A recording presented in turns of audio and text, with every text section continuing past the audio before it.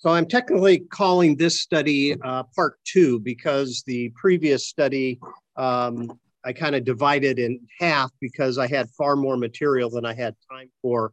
But the handout that I sent to you via email is part two, and I'll get to that in a moment. There was a couple more slides from last week that I just want to touch on for a second. And again, we're using this idea of an intersection where different influences converge together. And so when we think about identity, when we think about culture, and when we think about people's desire to control those two things, there is always the potential for a crash. So having said that, what we've been trying to do is first talk a little bit about identity. And I've given you some different biblical stories in the previous couple of weeks that we've looked at where the identity of the Jewish people was often tried to be changed by people like Nebuchadnezzar and the Babylonians and so on and so forth. Tonight's study doesn't have a whole lot of scripture attached to it, but I think it will help us to understand the scripture when we think about everyone is born into a culture. And so we said last week that maybe one way we could define culture is what you see on the screen here. Culture is that shared personal and learned life experiences of a group of people who have this common set of values, norms, and traditions. And usually that's what makes a particular person comfortable with somebody else. And there is a listing there of different things that we use as cultural definitions, whether it's age or gender or sexual identity or geographical areas and so forth. So the one thing that we were starting to talk a little bit about last week is how culture is passed down from one generation to another. And we are not born with a knowledge of the culture. We learn that. We learn that in our family, in our schools, and our religious institutions, and all that type of thing. So we are kind of indoctrinated into a particular way of looking at life. And when we think about that, we associate certain symbols with it that we identify with. And we might say there's kind of a cultural code that we learn when we are young. And as we move up through our age brackets as we grow, that code becomes kind of our safe place. And so, as you see on the slide here, when you have acquired a certain amount of knowledge, skill, attitudes, or values, then you are accepted into a culture. If you do not accept those type of things, you're looked upon with suspicion. But there's a term here. When we go through that, we are enculturated, and this enculturation allows for us to successfully participate in that culture and be accepted. And when we need to learn a second culture, like many immigrants need to do, that second culture is called acculturation. So you have enculturation, the culture we're born into, but the one that we have to learn so that we will function well within the society that we find ourselves. So having said that, you can understand how culture can either promote unity or it can create division.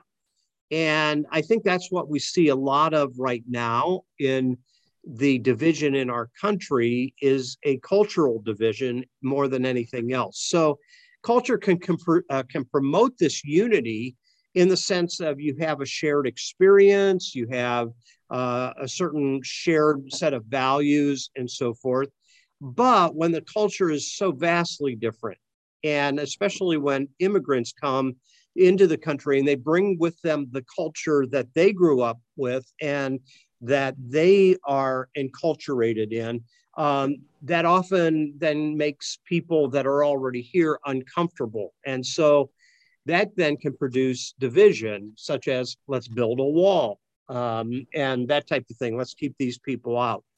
But somehow, and I think this is the norm in most people's experiences, every culture has co-cultures that need to somehow survive alongside of each other. So whether it's in the United States or it's in England, or you have a variety of subcultures that somehow have to learn how to get along, which means you need to know a little bit about their practices and their traditions and symbols as well.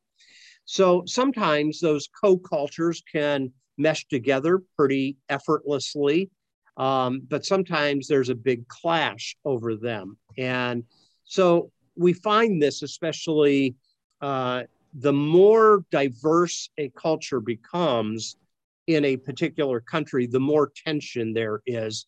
And sometimes there are certain cultural expectations that are placed upon people. Why can't they speak English? That's what we speak here in the United States. Well, they don't know English. Okay, you don't learn a language overnight. It's very difficult. And a lot of times we don't have the patience. And we would expect that patience of us if we were, let's say, moving to Italy and we have to learn Italian or something. I mean, we would say, well, be patient with me. It's going to take time to learn your culture and your language and so forth. So it can create unity, but it more often than not can create a lot of tension and ultimately division. So here is this enduring problem. And the enduring problem is, how does Christ relate to that? When you have a huge diversity of cultures, and I guess I could have attached a scripture reference here. If you were to look to Genesis chapter 11 and the Tower of Babel, you have a diversity of language, you have a diversity of culture. That, how does Christ relate to these cultures? And that's been a subject of conversation for many, many years. And it's not just culture, it's religion too. So in most cultures, religion is somehow blended within that. And sometimes they are indistinguishable between the two. And that's not only true of our country, which claims to be a Christian nation, which I have my suspicions that that's not totally accurate. But what we find is that that becomes the identity, whether it is Hinduism or Buddhism or Islam. It's encultured.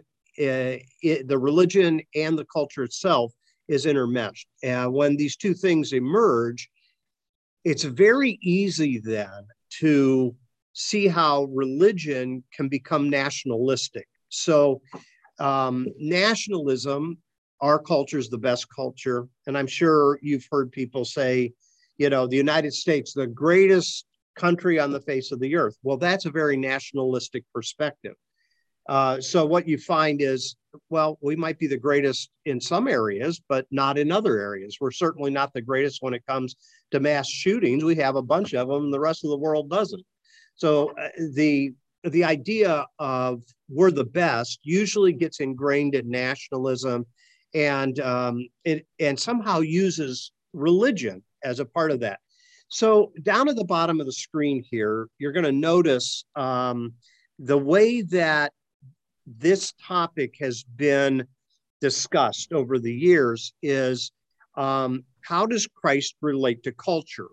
So you'll find within our own nation, you have pretty hardcore Christians that will say, well, Christ is against everything in culture. And so you need to reject it. And it's almost as if you retreat. And there's examples of that. Obviously, the Amish border on that, okay?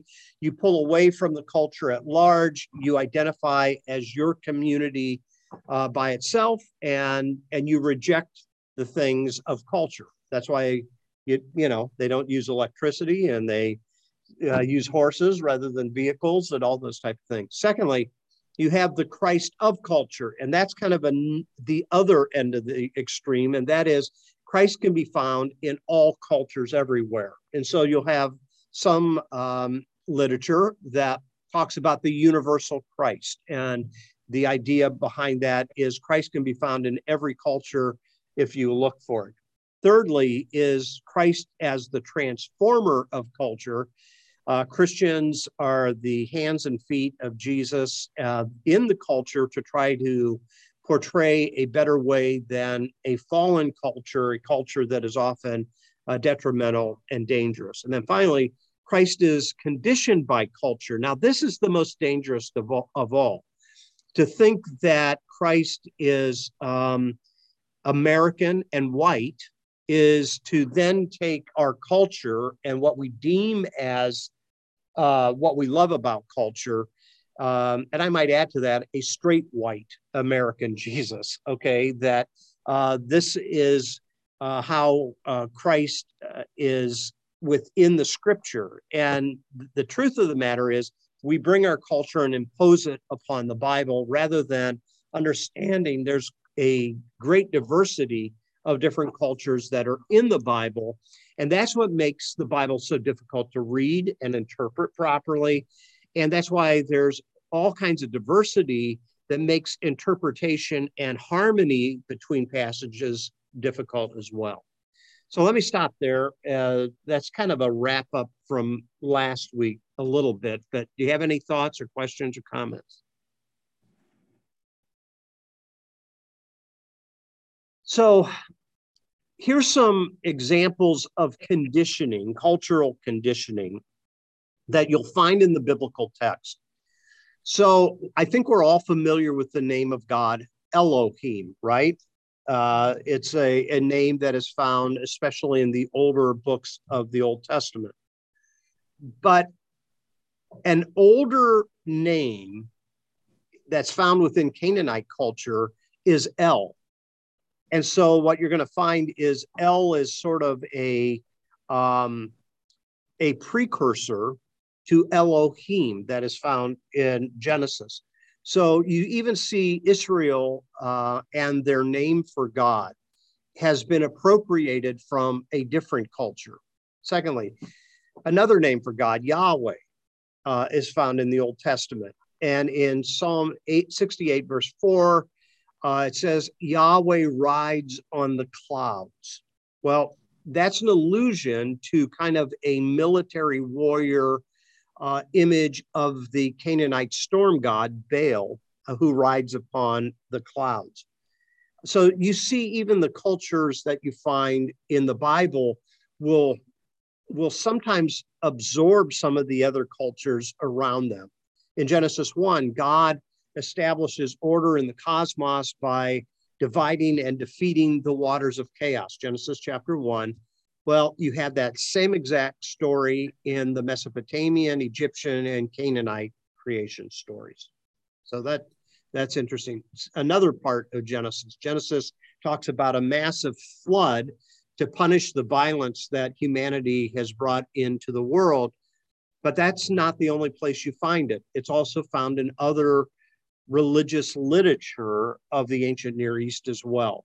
And then finally, like the gods of the surrounding nations, Yahweh is often portrayed as a warrior who fights on behalf of his people, and that would be Israel. Well, that's not an unusual thing. That's the same thing you find in other cultures. You have gods that fight on behalf of their people, whether it's the Philistines or the Egyptians or those type of things. So these are some examples, I think, of how culture conditions. And what comes first, the chicken or the egg, when it comes to the Bible? Is this first found in the Bible and other cultures appropriated, or is it found in other cultures and the biblical writers appropriated? Does that make sense? So that's a difficult thing. That takes a lot of research by scholars to figure those influences out. Any thoughts or comments there? I have a question for you, Larry. You have Baal, you're saying he's a storm god? Mm-hmm. I thought he was the fertility god, as in plants growing things and maybe even people fertility. Did he wear a lot of hats? He wore a lot of hats. I mean, when you think about fertility, you have the fertility of the earth, thus water, crops, that type of thing. But then you have the fertility of human beings. And in the Old Testament, that god is Ashtaroth. So you remember a couple of times the nation of Israel still worship Ashtoreth poles. Do you remember that at all? So Yeah. they would set up Ashtoreth poles. Well, that was the superstition that if they continued to worship Ashtoreth, the women would be fruitful and have kids. So you're kind of right. There's a fertility there, but I think Baal is more related to the fertility of the earth and the ability to produce crops, meals, all that type of thing. But if you look up Ashtoreth, you'll find that that's related specifically to the fertility of women and the ability to have large families. Other comments? Okay, so now we're to tonight's handout. Okay, so this is where we want to begin part 2 of this study. Now, based upon what we said from the last 2 weeks, when we talk about culture,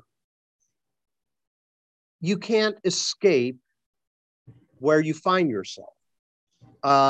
You're born into a culture. You're born into a time and space. And it's there that you learn about life. So point number 1 here is people have no other way to talk about God other than the language that they have been given by their culture. So if you were born someplace else on the face of the earth rather than in the United States, you would look at God differently because your culture has conditioned you to look at God that way. So that might mean in Hinduism, it's not one God, there is a plurality of gods. Or within Islam, Allah and his prophet Muhammad presents a very different portrait of God than Jesus does. Allah is a God that would be very difficult to please, much along the lines of the portraits sometimes we see in the Old Testament. And you'll find a lot more rituals that are attached to it. The way that you're going to please this God is to pray 5 times a day. And so you better make sure that you do it and don't miss it, that type of thing. And then you get corrupt teachings that often filter in as well. And that's where jihadists and terrorists that bring to their idea that if they kill the infidels, then God will give them a higher place in heaven. And then there's the idea that they'll have 70 virgins in the next life and all that type of stuff. So now, if you have been told that your whole life, and then you've been indoctrinated in that particular culture, you're just going to naturally receive it, right? You're not going to question it. That's just the way it is. It's only when you're introduced to something else that you begin to say, wait a minute here, there might be another way of looking at God or culture or life or the equality of the sexes or whatever it may be. So when you're reading the Bible, you have to assume every page that you open, you are finding an encultured people. That's the way they look at life because that's where they were born. Now that explains why there's such a diverse portrait of God from Old Testament to New Testament. You don't have one unified, stable, unchanging portrait of God. And the reason is the culture is much different. So you have a nomadic group of people that come out of Egypt. They begin to develop their religion, and they carry with them Egyptian influences. And as they carry with them Egyptian influences, some of that will also seep into the way they look at God. Same with the Philistines and the Babylonians and the Assyrians and all that. So with these diverse portraits of God, you have then things that are attached to that God that are morally questionable. So when you find God saying, wipe out the Canaanites, their livestock, their women, their children, and their men, wipe them all out. Well, the way to get to that is that reflective of what God wants, or is that reflective of the way they view God as a warrior? And the only way that God can create land for this people that's identifying as the ones that wrestle with God, that's Israel, is to see this God in a tribal way. And usually that involves violence. Now, this will shake you up a little bit because most people have been told all their life that inspiration of the scripture prevents that from happening. So you need to take every verse with equal force. And I'm suggesting that's not a good way to look at inspiration. A better way of looking at inspiration is to understand what is represented in the scripture reflects their time and their culture, and it is beneficial to us. So 2 Timothy 3:16, these things are instructional, correctional, all those type of things, because as we read the story, as we reflect upon it, there's things that we can imitate, and my goodness, there are things we need to reject that are there. Does that make sense to everyone? So when we read the scripture, we are faced with this troubling data that is difficult to reconcile with the God that is portrayed in the New Testament and reflected upon by Jesus as the Abba Father, the one who loves, the one who heals, the one who provides grace. And I think when one viewpoint is accepted over another without Jesus being the ultimate, and here I'm going to give to you my prejudice on this, Jesus is the ultimate revelation of what God is like. And if that's true, these other viewpoints of God are reflecting cultures and conditions that we need to be careful of. All right? Does that make sense to everybody? That should help in terms of, when somebody says, well, hey, God is a violent God. Just read the Old Testament, right? Well, okay, fine, but is that prescriptive or descriptive? I think it's more descriptive of a culture and how they viewed God than saying this gives us justification to invade, to kill, to obtain land. And that's why earlier I said, when we call the United States a Christian nation, yeah, it has Christian influences, and yeah, Christianity is the civic religion. But when it takes land away from the Native Americans, when it sets them on the Trail of Tears, when it uses African slaves to build it, you must, and I must understand that there's nothing Christian about that. There's nothing Christian about that. And yet the name of God is often used for manifest destiny, and controlling territory and that type of thing. So we'll get to that, because here's what I want to do tonight, the rest of our time. And then in the weeks ahead, here's what I want to follow up with. So if we're going to understand culture and its influence upon us, then we need to understand, first of all, what the making of the modern mindset. So that's where we're going to go in a second. And then a follow-up to that is, what is the making of the American mindset? So that's kind of where I'm going over the next few weeks. But before I continue, do you have some thoughts or questions there?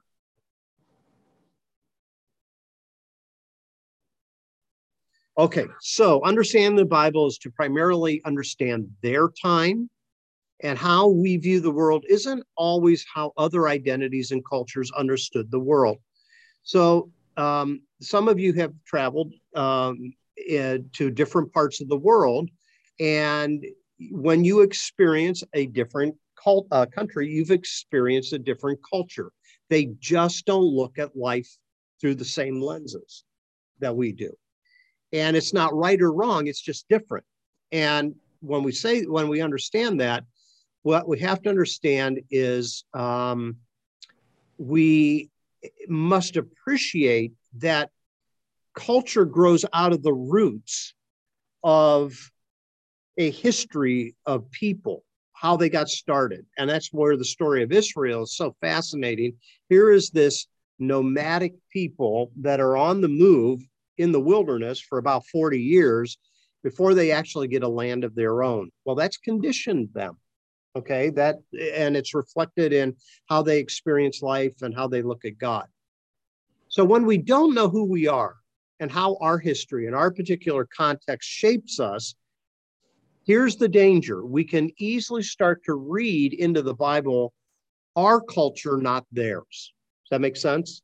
And when we read our culture into it, then we often read things into the scripture that's just not there. It's not there. It's not American. It's not a Western mindset, that type of thing. Comments, Sarah?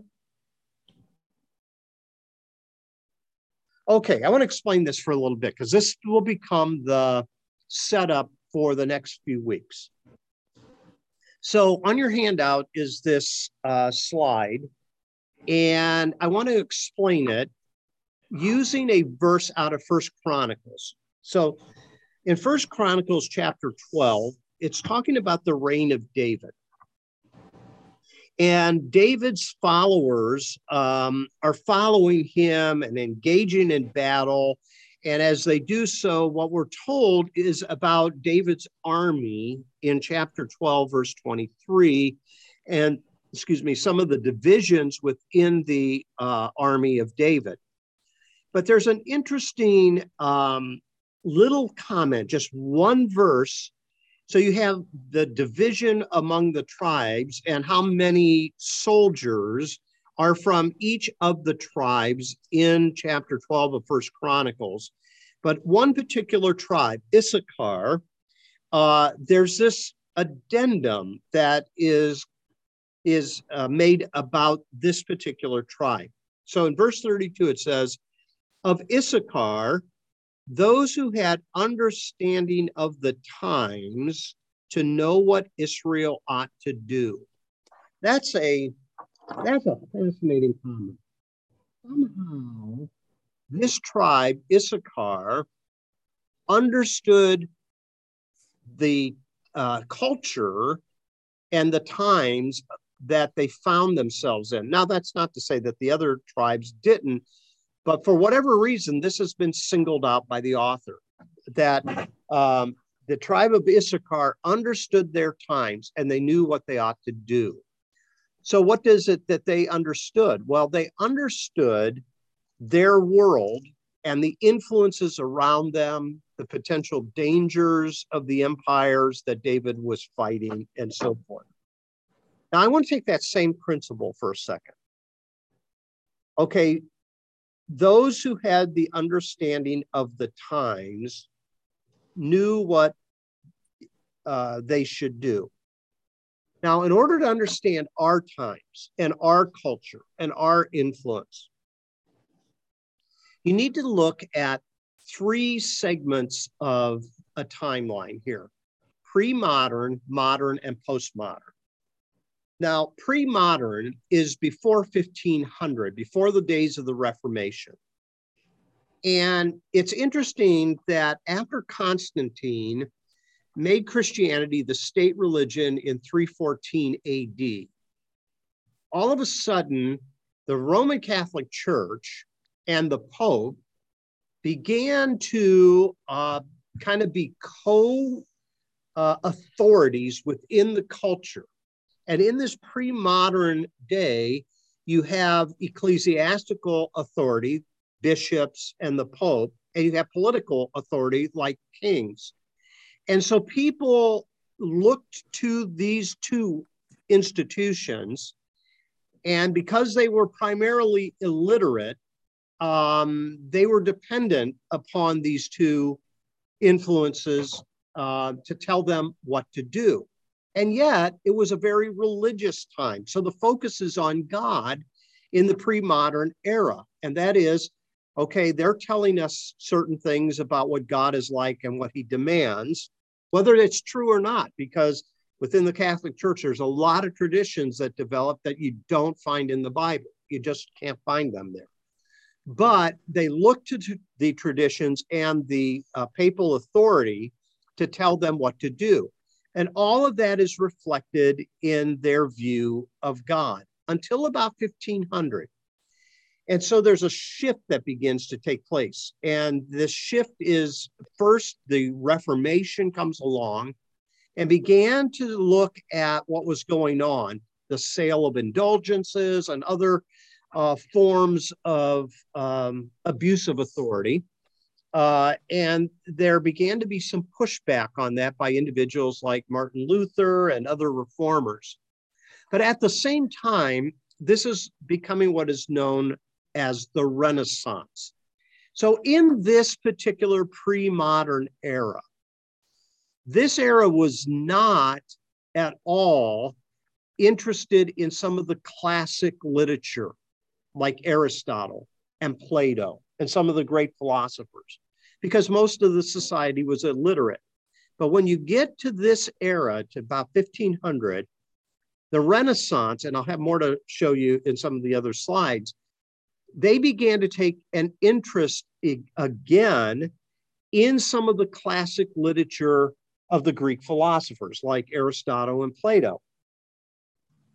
It is also called the Enlightenment because all of a sudden mankind's mind is expanded and opens up and begins to look at the world differently than in the pre-modern era.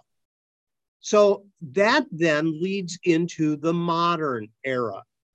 And when you accompany the Reformation on the religious side, the Renaissance on the arts and culture side, and then the Enlightenment, it will lead to the industrial and scientific revolution. So you have a lot of developments during the modern era, and the focus is no longer so much on God. Now the focus is on the potential of humanity. Okay, does that make sense? The mind and the ability to invent and all that type of stuff. Now, we come to close to our own day and age. Around the year 2000, the term postmodern starts to emerge in the literature. And the postmodern era begins to struggle with the earth and some of the crises that is found by some of the abuses that are found in the industrial and scientific revolution. And so you have an ecological crisis. Global warming starts to come into the conversation. You have economic crisis in the sense that those who have a handle on the industries a lot of times can create great wealth. And so you have people that get very rich and then people that become very poor, okay? Or at least an economic gap. Then you have equality crisis. So it comes to a head around year 2000, but it's been building through the civil rights movement for equality among the races, also equality among the sexes, and equality in marriage, as recently as 2016 in the Equality of Marriage Act. But here's what the postmodern era is dealing with: global problems, pollution, global warming, different things like that, and the crises that it creates upon humanity. So if you have global warming and you can't grow crops and people can't feed their family, the potential starvation and other things like that begins to grow as well. So it's not just us, it's the entire earth has this effect by kind of ignoring. And again, a lot of these problems can come all the way from the pre-modern era through the modern era to our own era. And by that, I mean, so a misapplication of go into the world and subdue it. You know, the the commission given to Adam, okay? Go and rule over the world.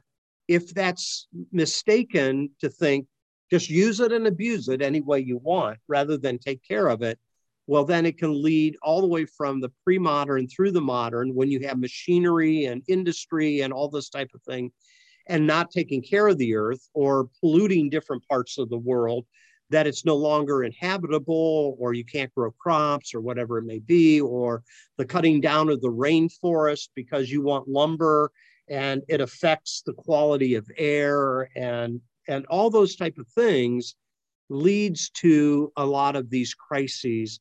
And we're just starting to get, I guess, a handle on some of these things. I'm not very well versed in this, but you can, if you want to hold on to humanity rather than the earth, you can go, well, hey, that's not real. Global warming's not real. Well, okay, are you going to listen to the scientific community or not? You know, or you can ignore it because you want to hold on to a particular cultural mindset. So we'll come back to this slide several times, and we're going to fill some things in as we continue to go along. But do you have any questions? Hopefully that's clear enough that it's understandable. Do you have any questions or comments? That is big, big, broad brushstrokes. I understand it's a lot more complex than this. Okay, I understand that. But, you know, we can only bite so much and try to get at least a start to understand it. Any thoughts there? Okay, so let's come back. And for the rest of our time tonight, I want to talk about pre-modern society. So the term that is often associated with the pre-modern society or culture is also called the Dark Ages, medieval times. Now, the Roman Empire fell around 410 AD, but this religious structure, the Roman Catholic Church, was pretty well set in place by the time they lost their political power. And of course, the Roman Empire still has an influence in that the culture of the Roman Empire still has influence even to this day in a lot of things. But as far as the empire that ruled all the way from India to Britain, that starts to subside around 410 AD. But during this time, the rule of the Roman Catholic Church became very powerful and very wealthy. The problem becomes you have the power of the church and the power of the empires, I put in plural, over the next 1,000 years. That's a long time. Over the next 1,000 years, they're going to fight for power, or as in this, the title of this study, control. Okay, so identity, culture, and control. Now, the church and state as a whole is identified as Christendom, and rather than Islam or Hinduism or something like that. But you'll find that the church under the Pope and bishops, as well as the kings, all have this influence that affects ethics and knowledge and authority and identity within these empires. So don't you find it fascinating? A beloved translation of the Bible, the King James Version of the Bible, is named after a king. Isn't that interesting? In 1611. So you see these two are kind of intermeshed, okay? So the populace, the average common citizen, during this period of time is primarily illiterate. They can't read, they can't write.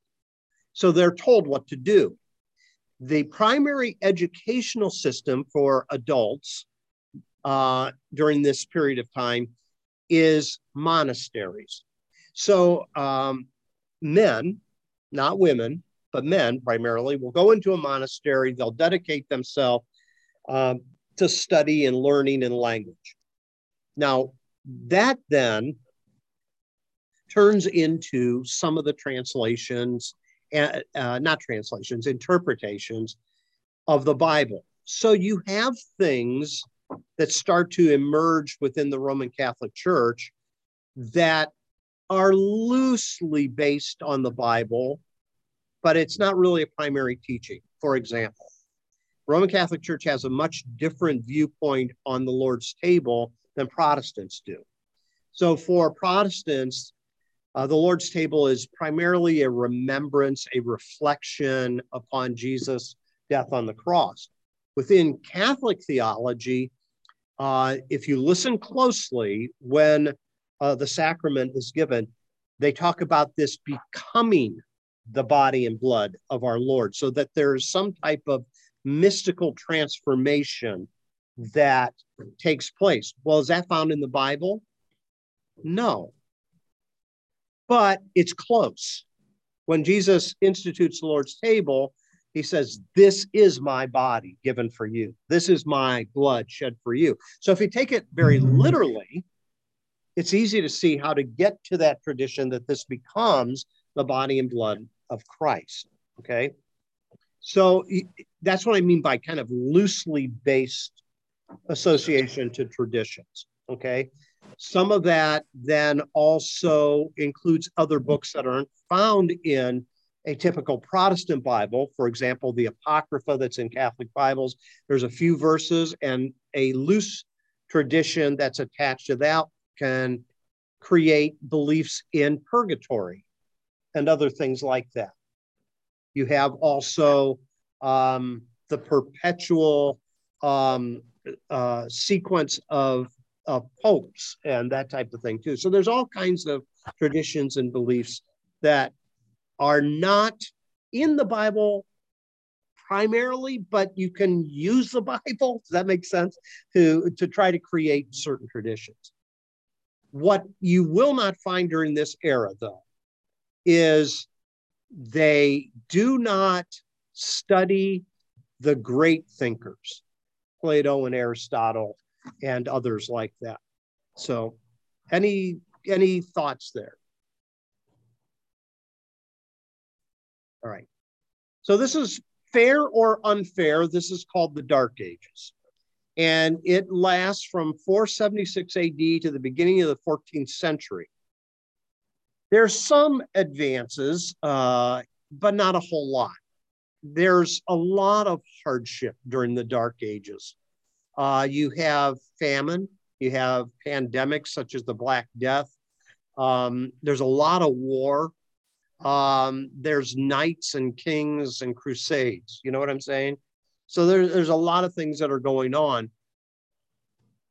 Some historians will say we need to dial this term back, the Dark Ages, because there is little appreciation for the Greek and Roman philosophers. And yet at the same time, not everything was negative, that there was some advancements that were being made. So take that for what it's worth. I mean, you'll have different, just like anything, in any field of study, you have different people that have different viewpoints on this. So what happens is during the modern era, you begin to see that there are certain people that are going to start to rise above that era, that pre-modern era. And they begin to question the authority of both the church and the state. And the power over the people starts to break down primarily because of the Enlightenment, the learning of people. And as you have some of the great individual, and I'll mention a couple of them in a moment, that they begin to challenge a lot of what has been told to the populace. And they began to focus on the potential of humanity. And a lot of the great inventions and some of the things that we take for granted, such as one example, in 1450, you have the invention of the printing press by Gutenberg. And can you imagine a world where you didn't have the printing press? No books, no newspapers, no magazines, that type of thing could be distributed to the masses. We take that for granted. Now we've moved beyond that. There's not as many newspapers and magazines because of the internet. But nonetheless, you can imagine society would have never developed like it did without the help of the invention of the printing press. Thoughts there? So Gutenberg and others, individuals, are beginning to push back, and you begin to enter into modernity. And it's within modernity, you have three influences that, and there's many, many, many, many more than this. But it seems as though these three influences kickstarted the era of the modern era. One is Florence, Italy. So here's Florence, Italy. Here you see up kind of in the middle of Italy here. And it is there in Florence, you have a republic. And you don't have knights and kings as you do in other parts of the world. So it's less hierarchical, and it is an area because of certain families that had wealth that they helped finance the arts. Okay, they began putting money into the arts. And because it's a republic, it allowed more free trade and thinking to take place. And where there is trade, you have crossover of cultures, right? So if you're going to bring something in from China or Turkey or those type of things, you are being introduced to other cultures. So there's a bigger world that's starting to develop, and it begins in Florence. And that's why the people that have been to Florence, I understand that it's just a phenomenal area to visit because of the culture and stuff. Have any of you guys been to Florence at all? No. So it'd be an interesting place to see. Second big influence. So there is this man named Francesco Petrarca, and he lived between 1304 and 1374. So he didn't have a real long life, but 70 years. And he was a scholar and a poet, and he's often called in literature Petrarch. And he becomes, through his writings, he becomes part of the early Renaissance in Italy, and he is known as the father of humanism. Now, humanism, by evangelical church, oh, humanism, it's all bad. There's that pushback again that, this doesn't mean ungodly things. It means the potential of human beings. That's, humanism. Now, here's where he made an advancement. He traveled the world collecting all kinds of manuscripts from some of the ancient writers like Homer and Cicero, and he bought those because he wanted to be able to put these things into the hands of people. And as he did, people began to look a little bit differently than they had before about culture. And their identity and their ethics, their knowledge, and their authority base grew substantially as a result of this man securing a lot of the ancient manuscripts and making it available to scholars first, but then to people to know what was in them, okay? So people started to think outside this closed system of Christendom. Does that make sense? And they began to look at the world differently through these writers.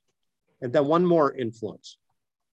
A guy by the name of Erasmus, Desiderius Erasmus Rotterdamus, 1466 to 1536. Now, he was a Dutch philosopher and he was a Catholic theologian. He's an individual that said, okay, here's what we need to do. We need to get back to the original source of the scriptures in their original languages and not depend only on Latin for Bible translation.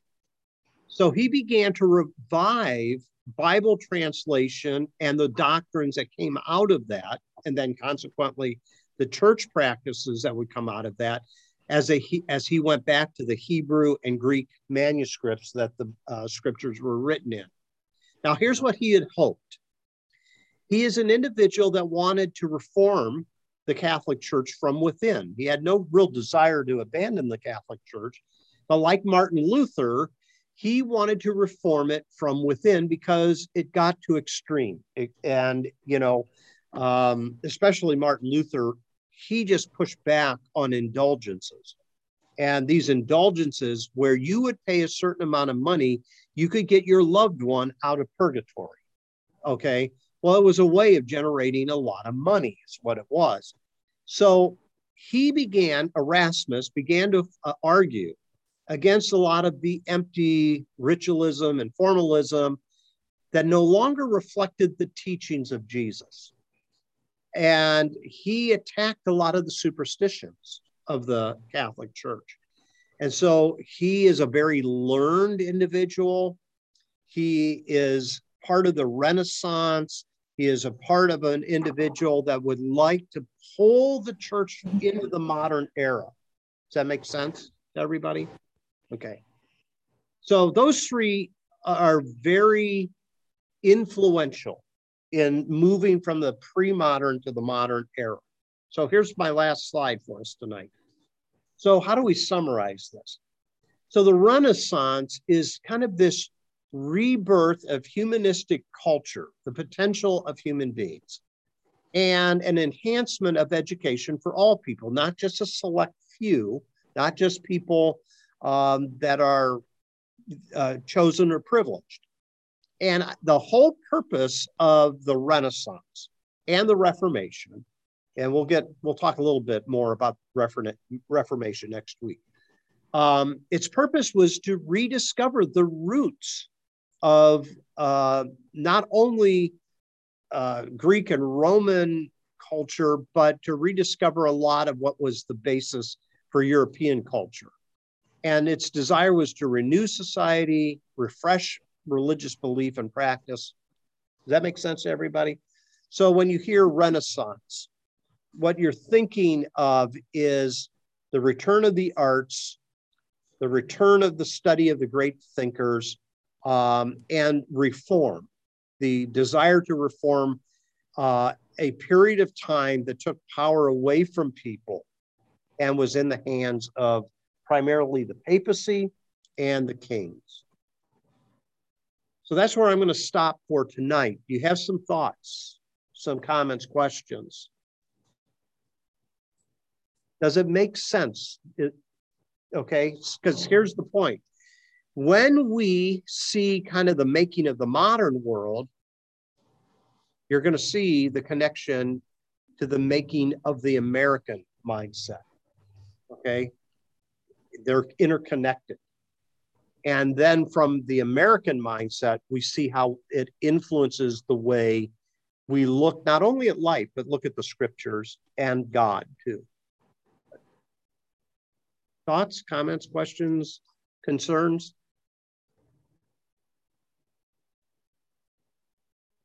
Okay, so I told you this wasn't going to be as much Bible tonight, even though I referenced a few allusions to Bible. But as we kind of move forward, what we're going to see is individuals like Martin Luther and other reformers will grapple with the Bible. And what you're going to find is that they will, in many ways, struggle with this diverse collection of material. That's why Martin Luther, he didn't like Romans. I mean, he loved Romans. He didn't like James, rather. I had that backwards. Why? James says, your faith is by works. Throw that baby out the window because we want, justification by faith alone. So he's going to be very dialed into Galatians and Romans, but he would just as well throw James out the window. So we'll see how that affects their modern mindset, will affect how they read the scripture too. Okay. So either I bored you or lost you, but just kind of hold on to, let's go back here to this. If you can just hold on to that, okay? If you can just hold on to that, that will be helpful as we move forward. All right? All right, then what we'll do is we'll close at this point for tonight. And good to have you on board, and we'll kind of go from there next week, okay? Thank you. You're welcome. All right. Have a good rest of the week, everyone. Stay cool. Thank you. All right. You too. All right. Bye-bye.